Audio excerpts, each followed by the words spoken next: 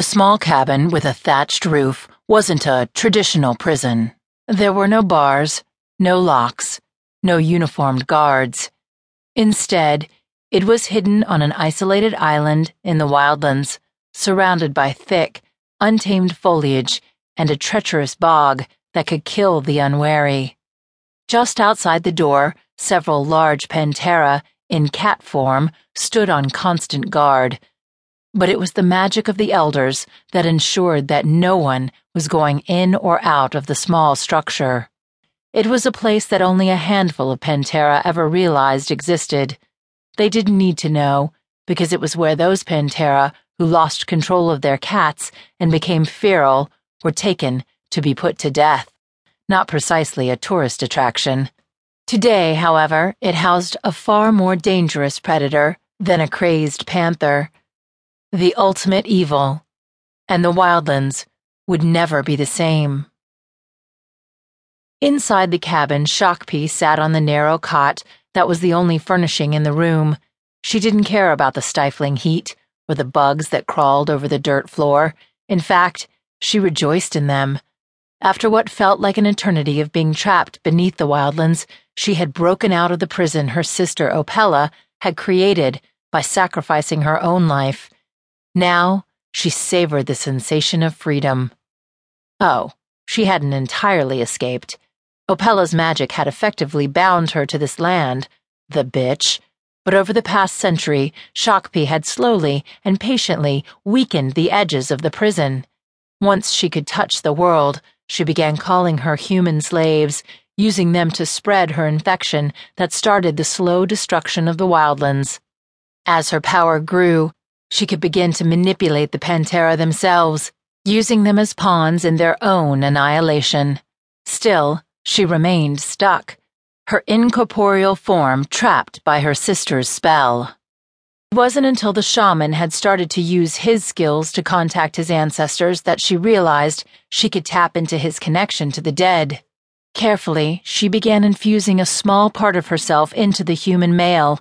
The spell that had held her captive was meant to recognize the power of a goddess, not a human. She was slowly camouflaging herself in the guise of the shaman. It'd taken years, but Shakpi had learned to be patient, even when the shaman had seemingly disappeared just when she was prepared to complete her transformation. She knew he would return. Her destiny was to rule the world. It was written in the stars. And her faith had been rewarded. Just a few hours ago, the man had reappeared in the wildlands, arrogantly opening himself to her possession. Fool.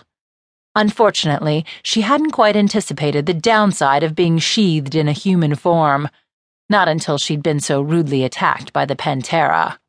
It was only then that she realized that while she was immortal, her new body was vulnerable to damage, which was the only reason she was currently trapped in the cabin, instead of destroying the bastards who dared to try and kill her. Thankfully, she was able to use her powers to hold off the initial rush of panthera, managing to kill at least a half a dozen before they'd driven her into this tiny cell and retreated.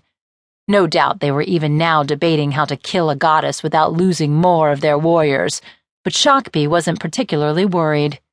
At least, not about escaping from the cabin. She had telepathically linked with one of her disciples, who was swiftly approaching to release her. Her only concern was how she was going to complete her destruction of the wildlands. The human form she was forced to use was too fragile to allow her to use the full might of her powers. And worse, it was susceptible to injury. She glanced down at her male body that was covered by bloody clothing. The deep gashes that had nearly sliced off the arms and one leg were healing, thanks to her magic, but it would take days before the pathetically weak body would be fully recovered. Clearly, she would have to find another way to complete her revenge, starting with an army. And, speaking of an army, Shakpi rose to her feet as she heard the soft sound of voices outside the door. It seemed her rescue had arrived. There was a brief delay, as if the approaching panthera was being questioned about his right to enter the cabin. Then, at last, Shakpi could detect the fading scent of her guards. A smile curled her lips.